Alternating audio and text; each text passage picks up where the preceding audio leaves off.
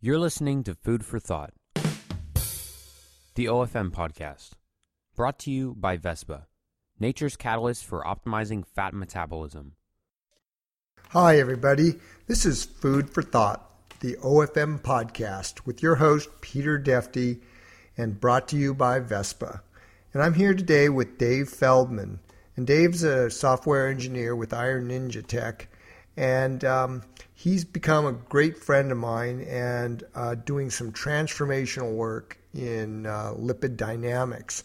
And yes, it's an N=1, but Dave's work and the almost obsessive controls he's put in his data collection are basically verifying what we've been seeing for years in fat-adapted athletes. So this is going to be one of these podcasts where you're going to get some real, truly cutting-edge information out there. This is information on lipid dynamics, your cholesterol dynamics. It's not in the medical literature, and if you talk to most people out there who are experts in this, they would say this just doesn't exist.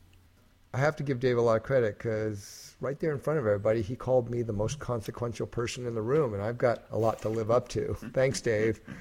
Yep. But Dave's been playing with his self, sort of a self-experimentation. Nothing invented there, Dave. Sorry, this is going down the wrong direction as usual with me. But Dave's been self-experimenting because with his cholesterol after going on a ketogenic diet. And Dave, why don't we start by telling us a little bit about yourself, your background, and then what got you to where we were at Vail, and then we'll segue to the Vail conference and how you spoke to me and a number of other people, and then our little conversation and where we've gone with it from there. Sure. First of all, thanks for having me on. And secondly, I'm going to be revealing some things in this podcast that, frankly, a lot of people just straight up won't believe. It helps to kind of get the story on how I got to the point that I did. And for that, yeah, we'll go ahead and take them back. Starting in April of last year, I had wanted to dodge type 2 diabetes because I had gotten a marker for hemoglobin A1C being a 6.1, which is right in the mid-range of prediabetes. And after doing some research, I decided to take on a ketogenic diet. Shortly after I did so, both my dad and my sister were inspired and also did so. And in the course of doing it, I did my research on a number of things, but the number one question that comes up and still comes up is, in eating all of this high fat, especially saturated fat, will my arteries get clogged with cholesterol and then I'm going to die? Yeah, the old cholesterol scare, saturated fat and cholesterol. Which I asked several times over and did a little bit of research at the time and generally got satisfied that it probably wasn't too big of a concern, but also because I had normal cholesterol, quote-unquote normal cholesterol, before approaching the diet, I figured it probably wouldn't get impacted that much. And in the next half year, 6 months, both my dad and my sister had gotten blood work before me, and their cholesterol had increased a little bit, but not a lot. And so I figured, being that they were immediate family members, the same would happen to me. So when I got my blood work a little bit after them, I found that my cholesterol shot up extraordinarily high. And this is your total cholesterol. Yeah, my total cholesterol went from about a 186 to 357. And my LDL cholesterol, which was hovering around, I want to say 130, went to somewhere in the neighborhood of 270. There's so many tests since that point, it's hard to remember the exact numbers. But the point is it jumped so high that it really put me into shock. I couldn't believe it. And I was genuinely dumbfounded by that factor. I then came to learn that there's a term used within the low-carb community called a hyperresponder. Hyperresponders are people who take on a low-carb diet and see their cholesterol rise by 50 to 100% or more, both their total and LDL. And there's not really a clear explanation for that as of yet, but I started finding myself learning every single thing I could about cholesterol to figure out why.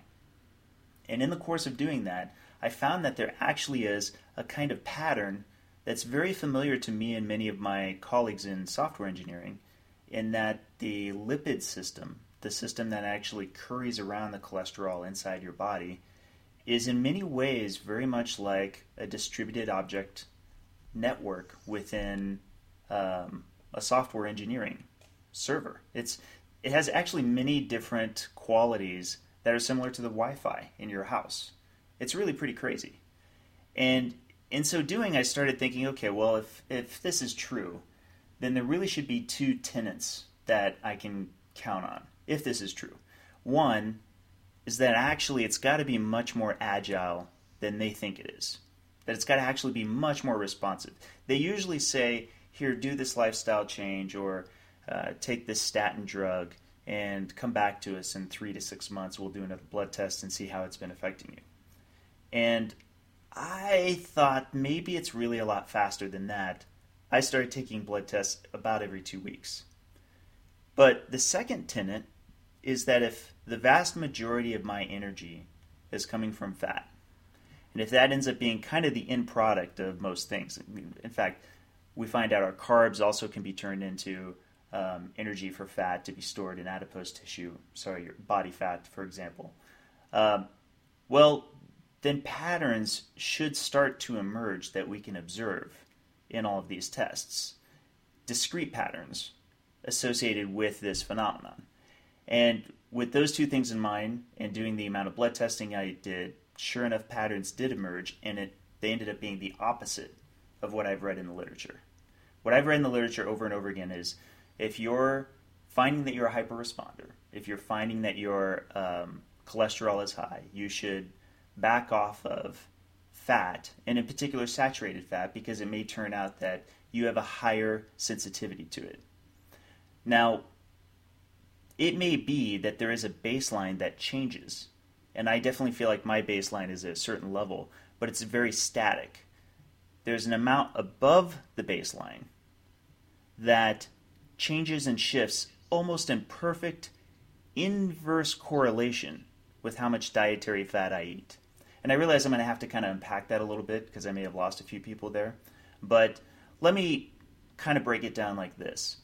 When you and I met at Vail, I had 8 data points. And in those 8 data points, I had periods of time where I ate very little total calories, but still on a ketogenic ratio. Therefore, I had a total amount of less fat. In those periods of time where I had less fat, my corresponding cholesterol in my blood for both total and LDL was higher. Conversely, when I had more calories and thus more fat in my diet, including saturated fat, my overall total and LDL cholesterol was lower. And so I end up taking this to Vail. I end up telling a whole bunch of doctors, I'm going to do a reproduction test to see if this correlation holds up. And you and I probably talk the most. I don't think there's any individual I talk to more than you, and maybe Ivor Cummins. Sure enough, the 2 people that weren't doctors who were at Low Carb Vail. So once I showed that to you, our conversation really took off because you said, that's what I've seen. I've seen this in particular with athletes. I've seen their cholesterol jump very high. And you and I got into talking a lot more about how this relates back to energy. And I really want to kind of pause in this part of the story because I feel like if you are listening to this and you are on a low-carb diet, you have to understand this much about the lipid system. You are being fueled through it. It is the vehicle for which you are getting the energy you're using from fat. Exactly. And this is what we spoke about in terms of athletics and energetics, that what I've been doing with optimizing people's fat metabolism and doing this fat-based performance has given us, and what we were seeing is sort of on the real world, because I'm not nearly as smart as you are, is that these people's lipids, many of them were getting correspondingly, quote unquote, worse as they got stronger and healthier and faster and everything else. And feeling great. Right, I mean, and feeling balanced. feeling fantastic. And because I'm a run and gun and get her done kind of guy, I was looking at this, seeing it, going back and reading the literature, and then understanding the basic physiology of why cholesterol works, and how it works, and how the liver spits out the LDLs, and it goes throughout the body to to provide fuel, to build the building blocks for everything from cell wall membranes to hormones to everything. And I'm thinking, this is how it's supposed to work when the metabolism is set to burn fat as the aerobic energy source. And the significance of Dave and what I saw when I met him wasn't because he said I was the most significant guy in the room, because that kind of scared me, because I was in the room with Steve Finney. Well, and let me actually throw a little context at that. The reason I said you were in, I wanted to use the word consequential. You're the most consequential man. You could be the most consequential man in the room, because the studies that you're performing and the athletes you're working with, when they win races, when they show the performance of low-carb metabolism being extremely effective, that carries way more news than 10 or even 100 peer-reviewed studies that may back up the low-carb diet. Because that's a human interest story. That's a powerful human interest story, because it carries with it an award and a medal. And all of a sudden, then they kind of have to follow it. And this, by the way, all happened before Tour de France this year. So I really appreciate it. I really appreciated how much what I said proved to be somewhat true, and that I never saw such an explosion of talk amongst friends I know who are into cycling. I would tell them about the low-carb diet, and they would poo-poo it, and now they don't. Why? Because now there's a human interest. One guy changed everyone's discussion points about this. Yeah, two guys. Because Chris Froome was also they're doing a very interesting version, but Roman Bardet, we personally, Dr. Edwards and I personally worked with them, and one of the other things that came out of this that conversation at Vail was we got you. I got you hooked up with Dr. Edwards so we could get a lot more blood tests done at a reasonable cost. And so now we're at this point since Vail that's got, now we've got a lot more data points, because you're the guy that had, like I said, has data on this. And, it just seems to click right in line with what we're seeing on the front end with athletes. Yes. In fact, I was so excited to find a means by which I could bring down the total cost of the NMRs that I was taking, because I had taken so many NMRs up to this point. But the irony is that then I found out that I could get other tests like high sensitivity CRP, the regular lipid panel, which you'd normally not take with an NMR because it would seem like a useless overlap. But yet, I kept thinking I would really love it if somebody was taking constant NMRs for them to also take a regular lipid panel to see how accurate they were next to each other. Because the NMR I consider to be extremely accurate, and my data seems to suggest so as much. I'd wondered how much the Friedwald equation really played into it over a long period of time. So now with almost every test, I get a comprehensive metabolic panel. I even check my cortisol. I check my fasting insulin. They become standard. So the irony is, even though I've managed to save more money through the specific test of the NMR, I've ended up adding a whole bunch of upgrades because the data is so useful. If I'm going to go in there to get a blood draw, why get one vial when I could get 5? I know it sounds masochistic, but this data has proven to already show an enormous number of things, a lot of which I'll be actually releasing on my blog soon, that has really opened my eyes into what things change quickly and what don't, in spite of the literature that I've read up to this point. Right, and I think this is important. A couple things for the audience to understand is NMR is nuclear magnetic resonance, and that's a lipid profile that anybody who's really serious about their health, that's the one they should be getting. The standard lipid profile, it's a good one.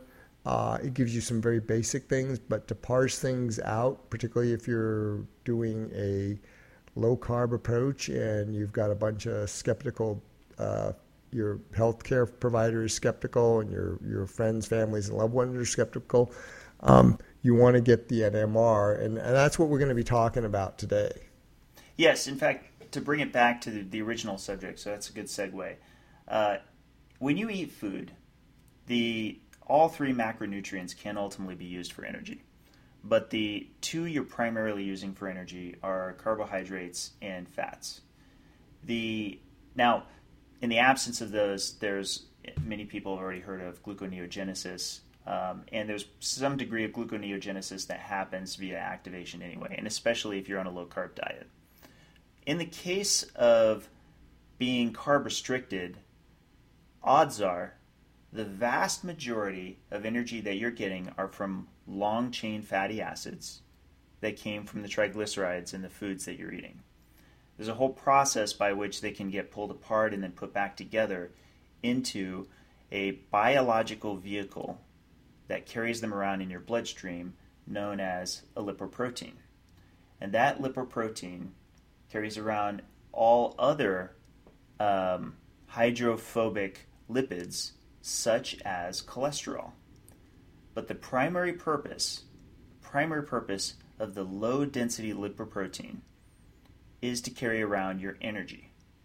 And therefore, and this is kind of an important point to drive forward, if you're fat adapted, whether or not your blood draws show that you have high or low LDL cholesterol, make no mistake, you're trafficking more of those LDL particles. There are more of them that have to make their way through your bloodstream no matter what, because that's really where you're getting your energy.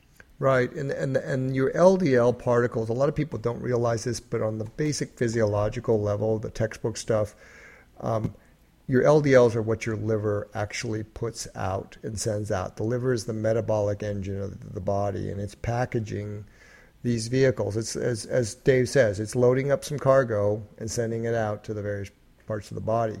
And your HDLs are ones that kind of traffic back the unused stuff or the stuff we say we don't want or waste products, and for the liver to actually process. So your liver's actually making the LDLs, it's putting them out there, and so I want to context in this the VLDLs. The LDLs too.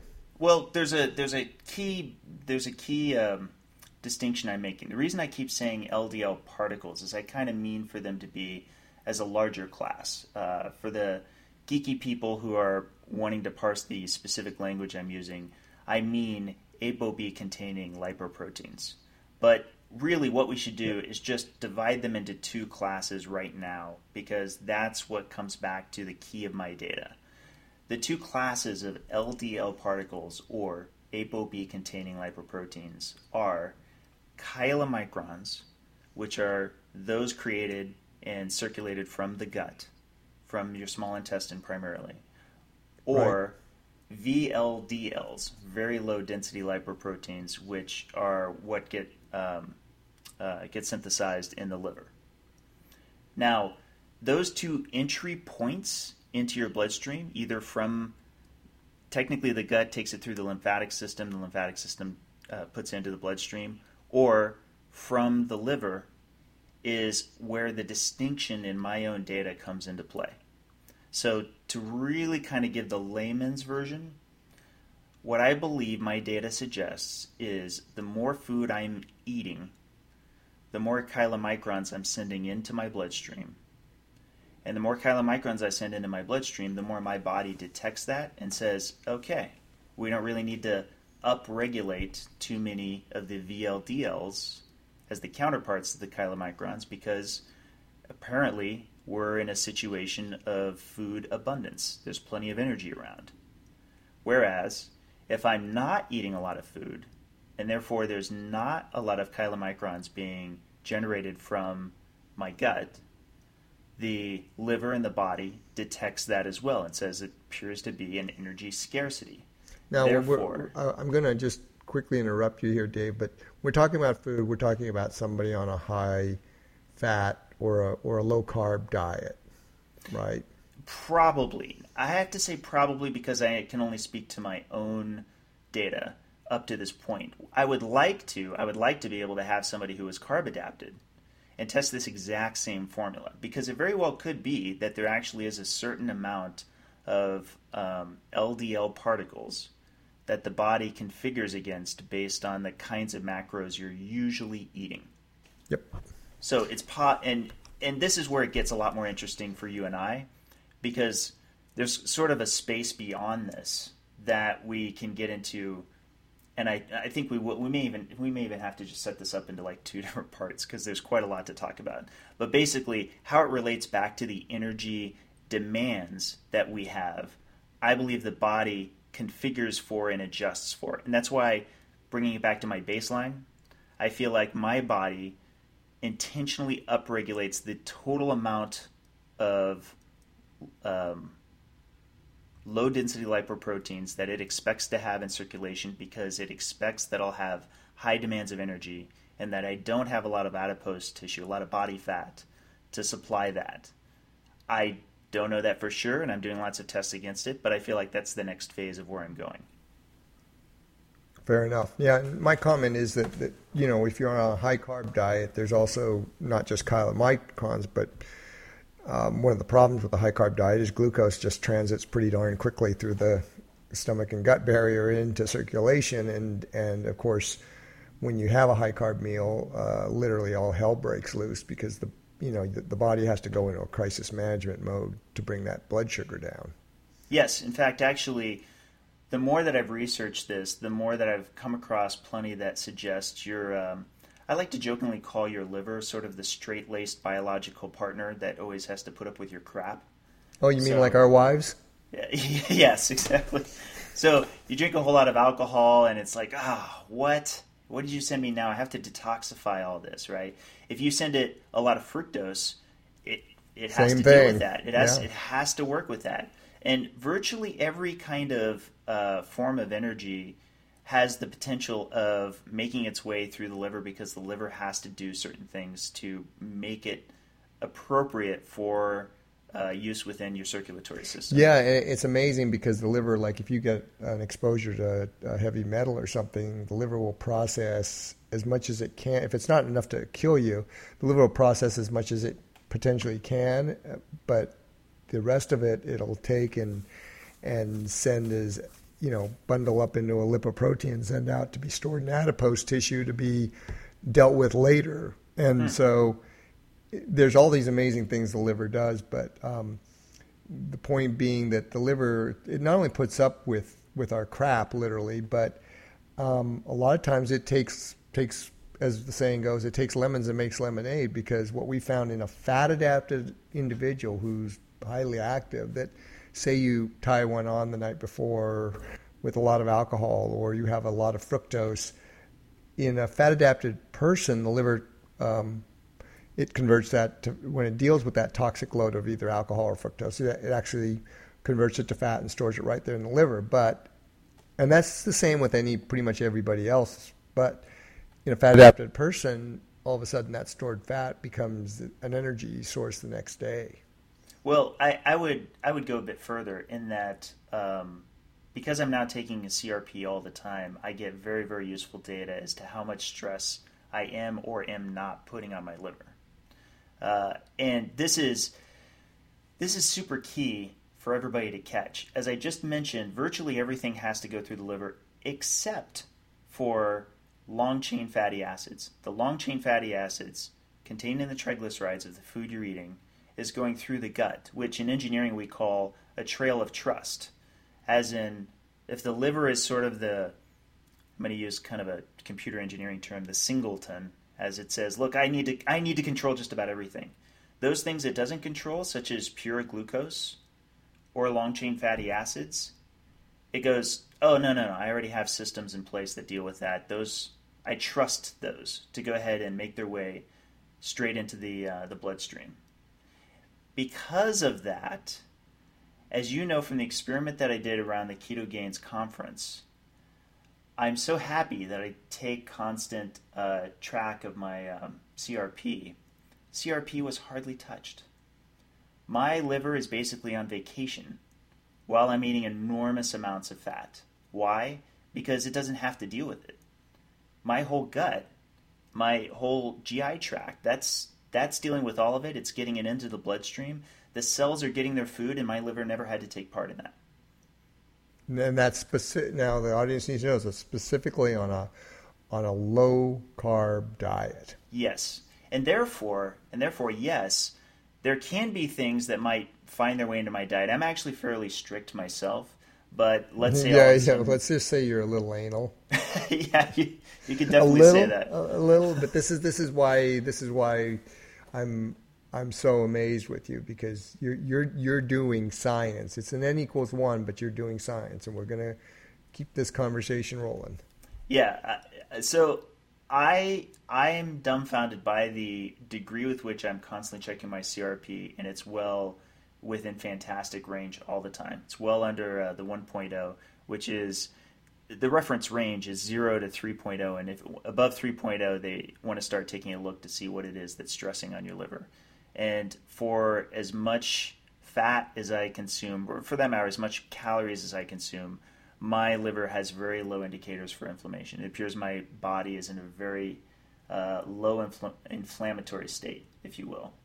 So I'm going to fast forward a little bit to, yes, I did the reproduction test where I literally did a blood test every single day for a week. The correlation held, and you could read more about that at my blog.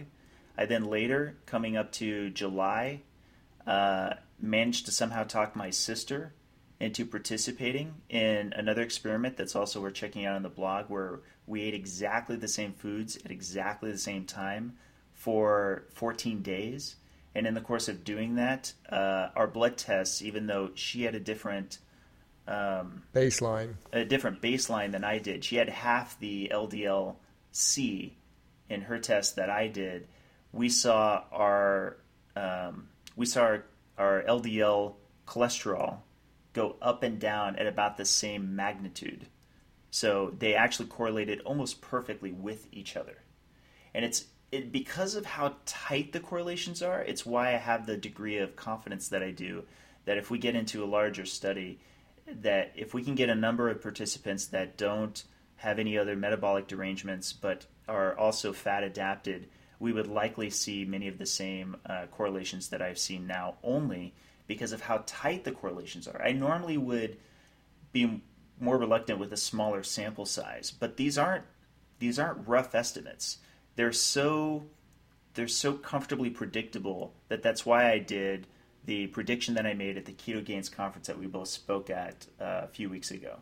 Well, and this goes back to the dynamism of the body and how dynamic it is. But when you really read the physiology and the textbook literature, and it describes how the body actually works, various parts, this all makes sense. There is a scientific basis for what you're seeing. It's not like you're miraculously creating this out of thin air.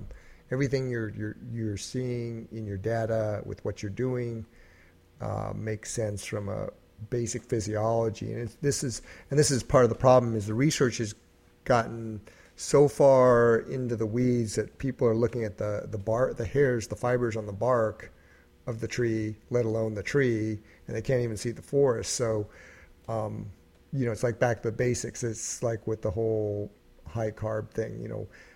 Things like basic glucose control in a human. You talk to anybody that's in diabetes education, most of the people, unless they're aware of low carb, don't understand how tightly controlled glucose is. They just say, you take carbs, you titrate your insulin, and away you go. Right. Well, and actually, I would take it even a step further. From my own testing, I find my glucose has actually gotten a lot tighter controlled, even though it's been a little more upregulated. When I started on low-carb diet, my glucose was generally lower, like in the 80s. It now regularly hovers in the 90s when I wake up, even if my ketones will be like a 3.0. And that's because glucose sparing has gotten really, really effective to the point where it's actually maintaining enough with both, and I feel fantastic for it. The other thing that I can appreciate is that the data up to this point has also suggested some other factors that I'll wrap in a moment. But let me actually first get back to the Keto Gains conference.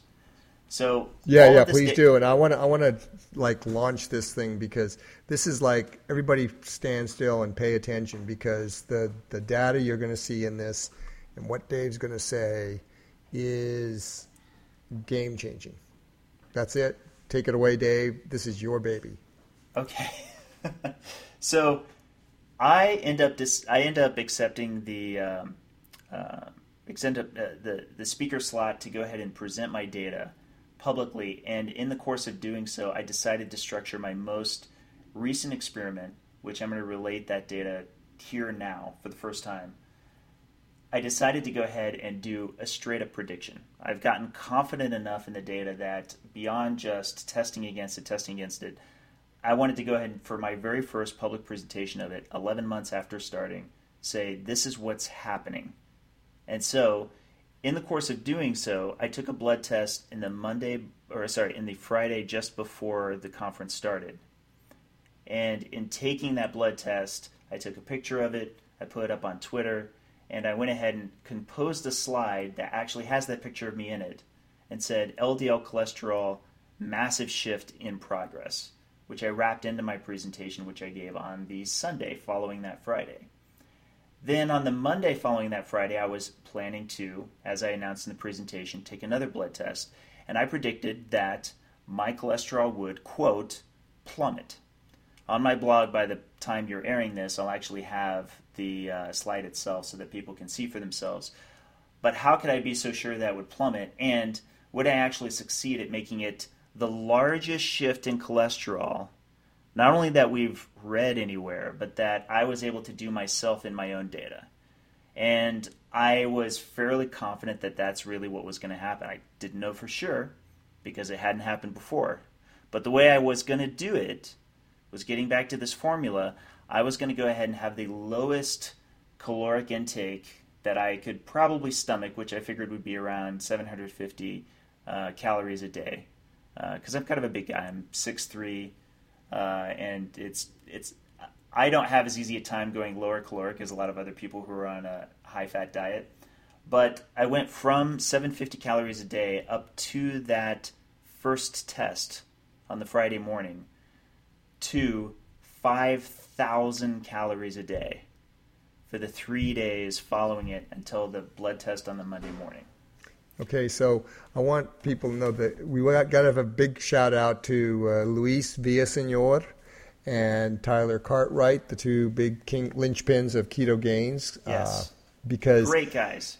Fantastic guys, really on it, really thoughtful, and this was a big opportunity for us because they saw through Mike Julian that we were doing some pretty cutting edge things, and got me to do a speaker slot. And I said, hey, you guys really want to blow this out of the water. Let's get Dave Feldman and Marita Wallace, because they're doing things that are just way out on the horizon and, pushing that envelope of fat adaptation.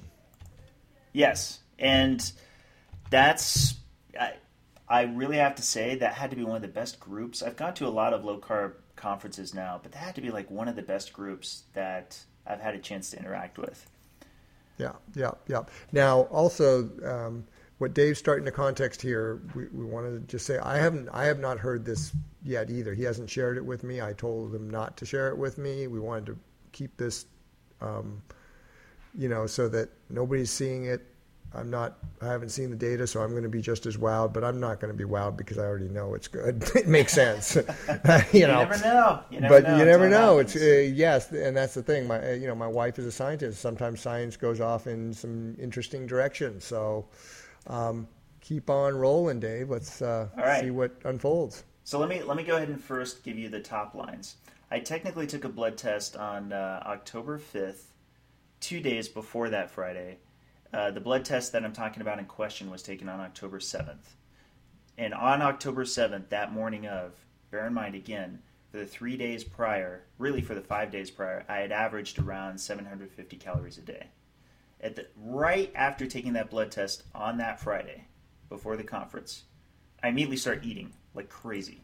I remember that. Remember, we were there. You came over to the Golden Steer, and and had a filet mignon and more. I think you had that blob of peanut butter. Yeah, I was eating peanut butter. There was even a very humorous moment during the conference where there was a round table, and it was getting so close to the end of my period that I needed to be done with food so that I had a proper amount of fasting before the blood test the next day. That I had to actually get up and go grab a block of cheese and start eating the cheese. It's really, I remember because I had some of that cheese. It's really hard to hit 5,000 calories on a high-fat diet because fat is so satiating. It's really, really, it's one of the most difficult things I've had to do in all of my testing. So here we go. On that Friday morning, the blood test on that Friday morning, October 7th, my total cholesterol was 330. 3 days later, my total cholesterol is 264 for a net difference of 66 points in 3 days. Wow. Just amazing.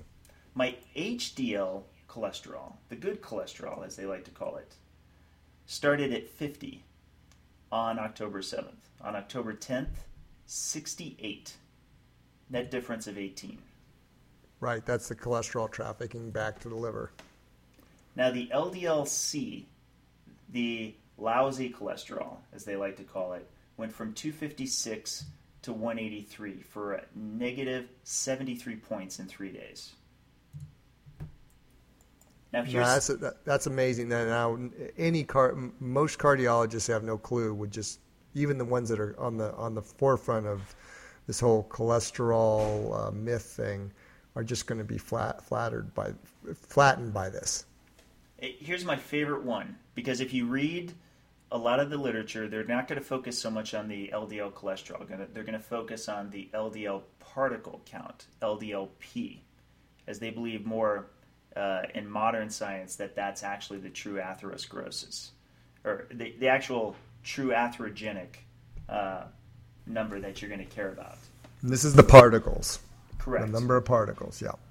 Now, I myself had to reread it several points, but sure enough, on October 7th, I had 2,597. The optimal range...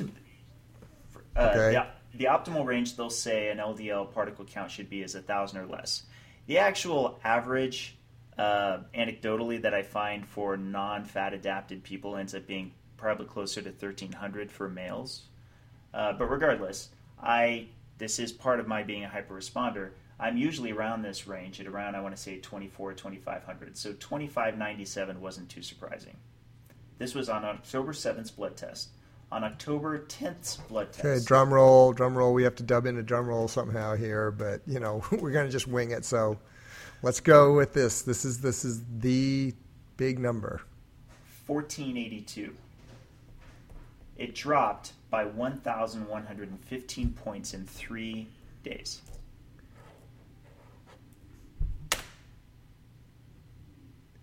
Amazing. That is just flat amazing. And current medical science, current research can't even conceive of this. This is. If this were a drug, I'd be a multi-billionaire right now. If I just proved this in a lab with a drug, and I went to Bayer, and I said I made this happen in a lab and I could reproduce it, I'd be right now signing a patent document that would guarantee me. It's $30 billion a year. Yeah, the statin industry Yep. The statin industry alone is $30 billion a year. So yes, how did I accomplish this? Did I use any medicine? Did I use any special exercises? Anything holistic? No. All I did was eat stupid amounts of food on a high-fat diet. Now, do you want to know about how much saturated fat I ate in those 3 days in between this time? Around 249 grams a day. Yep. So, and this is where people are going to have a big disconnect. So, audience, hang with us. This guy is eating a ton of saturated fat and cholesterol-laden foods, and yet his LDLP plummets. Correct. So, getting back to the original theory we said before, because it's worth recapping, why did I feel so confident it was going to happen? It's because the blood test that I'm taking after 14 hours of fasting has one of the two categories still surviving of those two lipoprotein particles. Chylomicrons, the ones that come from the gut, they have a very short lifespan. They only last a few hours, depending on That's correct. what source you're looking at. VLDLs, the ones that come from the liver, they can last for a day or more. And therefore, when I'm taking the cholesterol blood test, it's picking up mostly the VLDLs. The chylomicrons have mostly left town.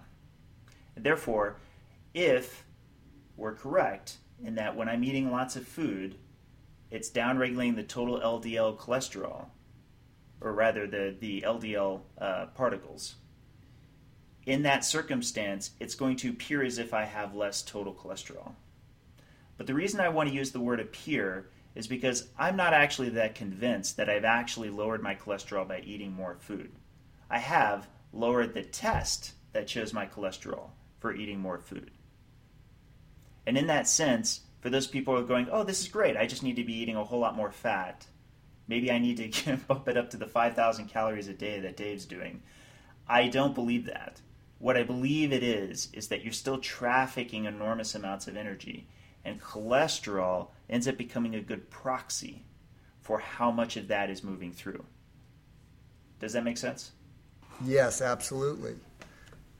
So anyway, backing it up a step, over the course of this period of time, I also kept track of insulin through all 4 of the tests. Insulin did rise with the total amount of cholesterol that I had. What I found fascinating was it rose to, at the maximum peak on October 12th, it rose to an 8.3.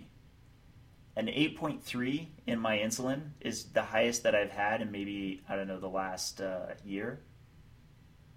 And an 8.3 is at the bottom third of the range for insulin. The insulin range is 2.6 to 24.9.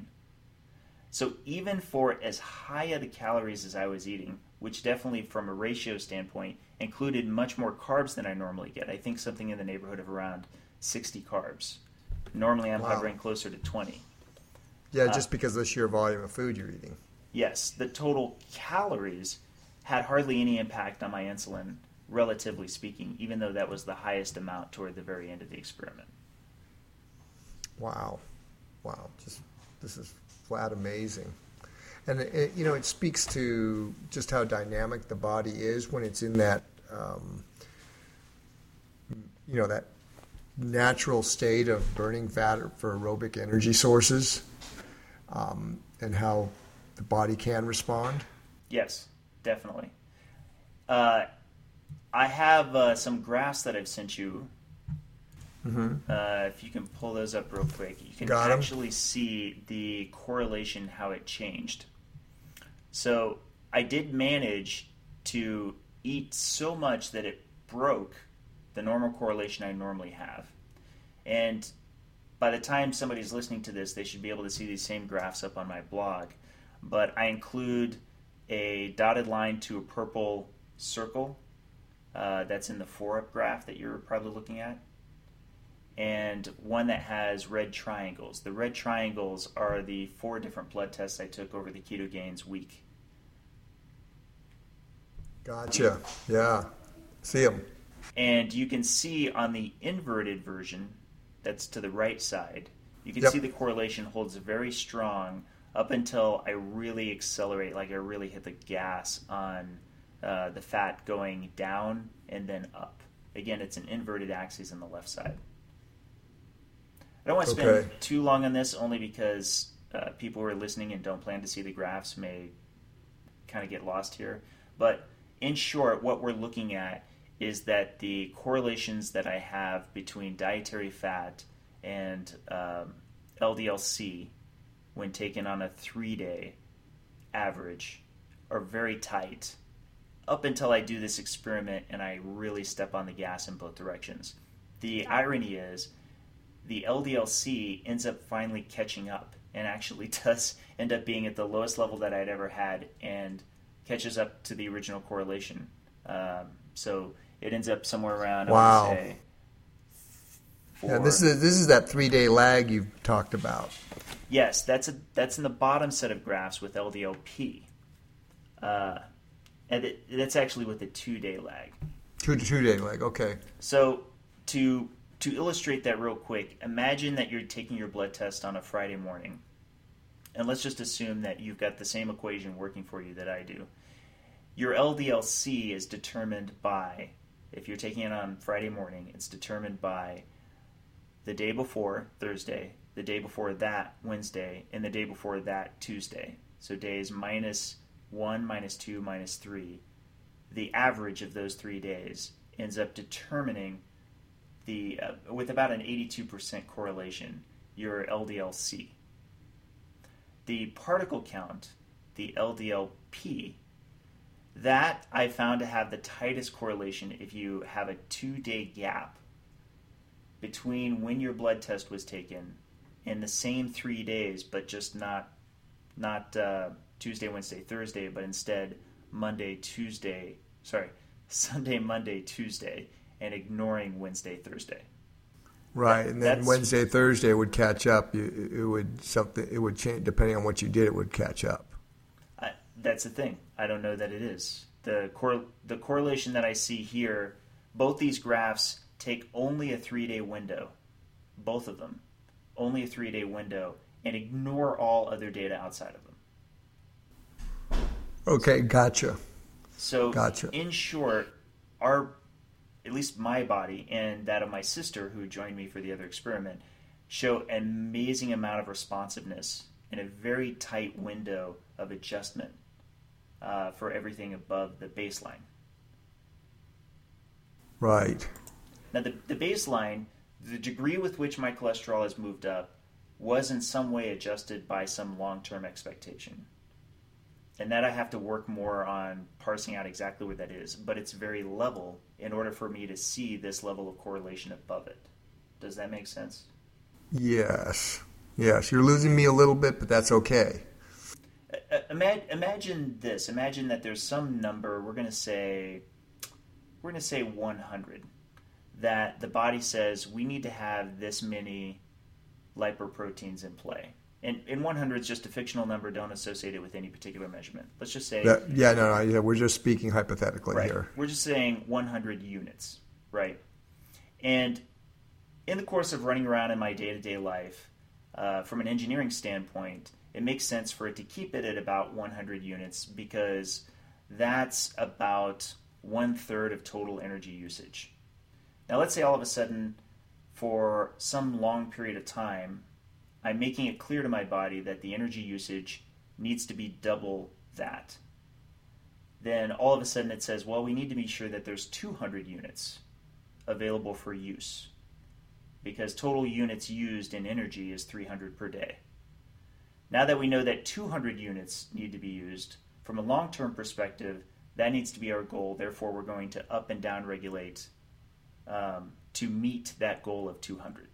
Yeah, and this goes back to what I talk about when I say that in a fat-adapted athlete, the body will will generate endogenously the energy supply to meet the metabolic demand. Yes, and this is where it really would make sense between myself, my sister, and my dad, who all started the ketogenic diet very close to each other.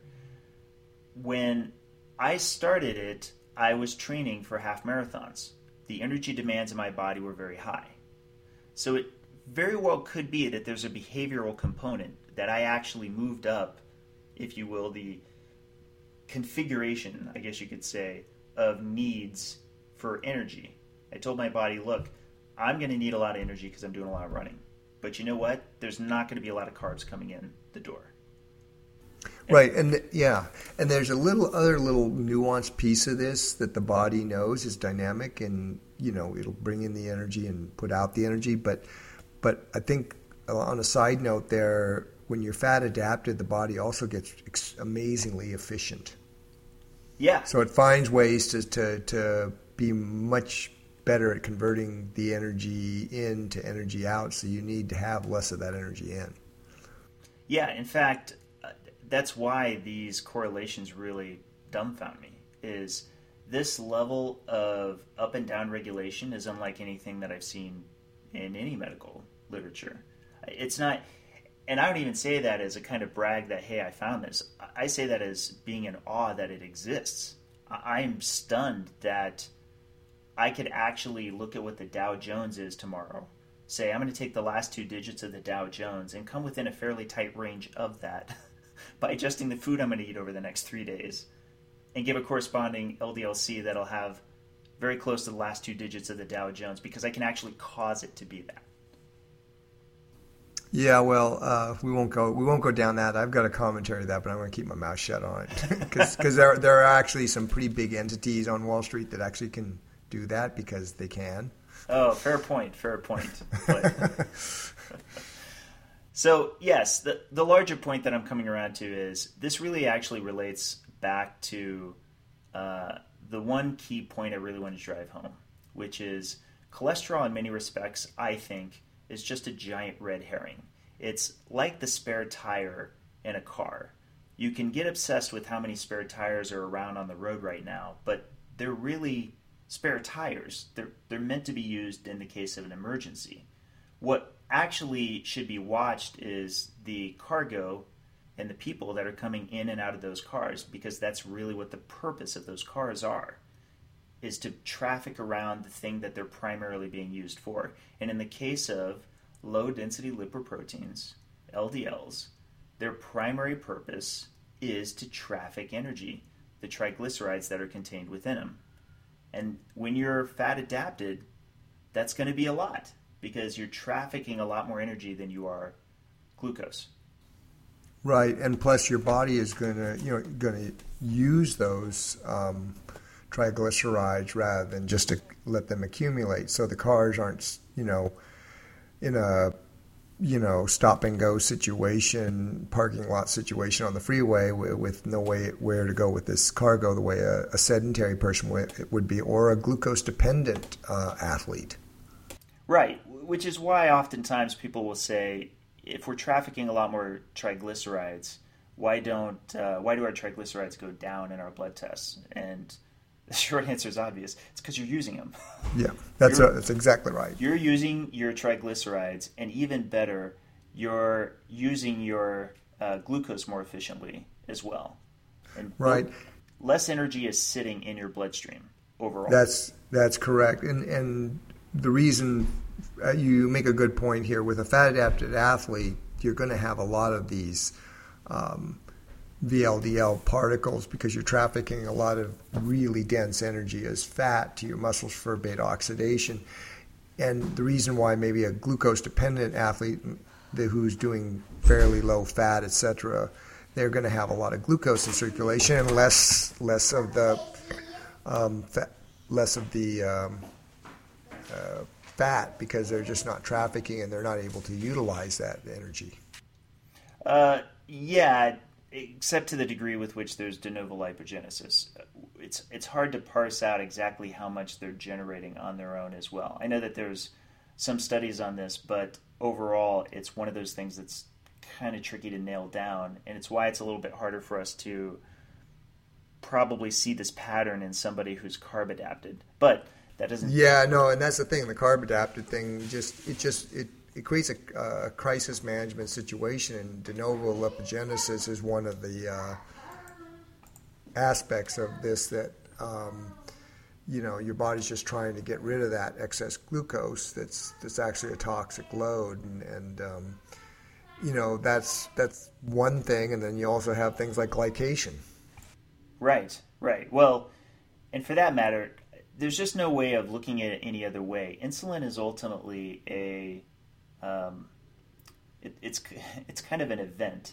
And from a software engineering standpoint, we tend to think of things like events and event dispatching. And in a way, the pancreas dispatches the event of insulin, and the cells are to respond to it.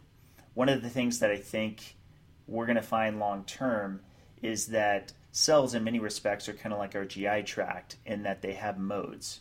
The GI tract is going to say, oh, we're in digestion mode. We now need to curtail more energy to our usage to make sure that we can take care of the food that's being ingested.